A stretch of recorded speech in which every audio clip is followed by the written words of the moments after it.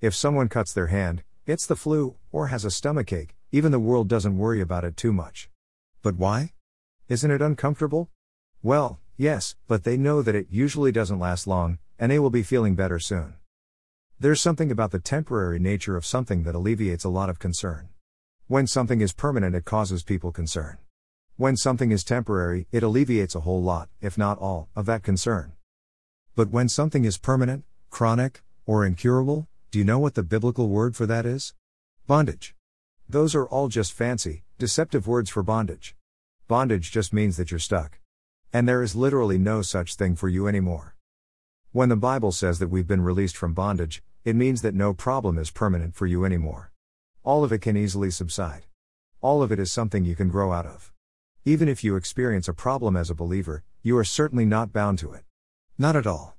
Jesus died for us to release us from all bondage to this world, Galatians 1:4, Isaiah 61:1. So as a believer, if you experience any problems manifestly, don't worry.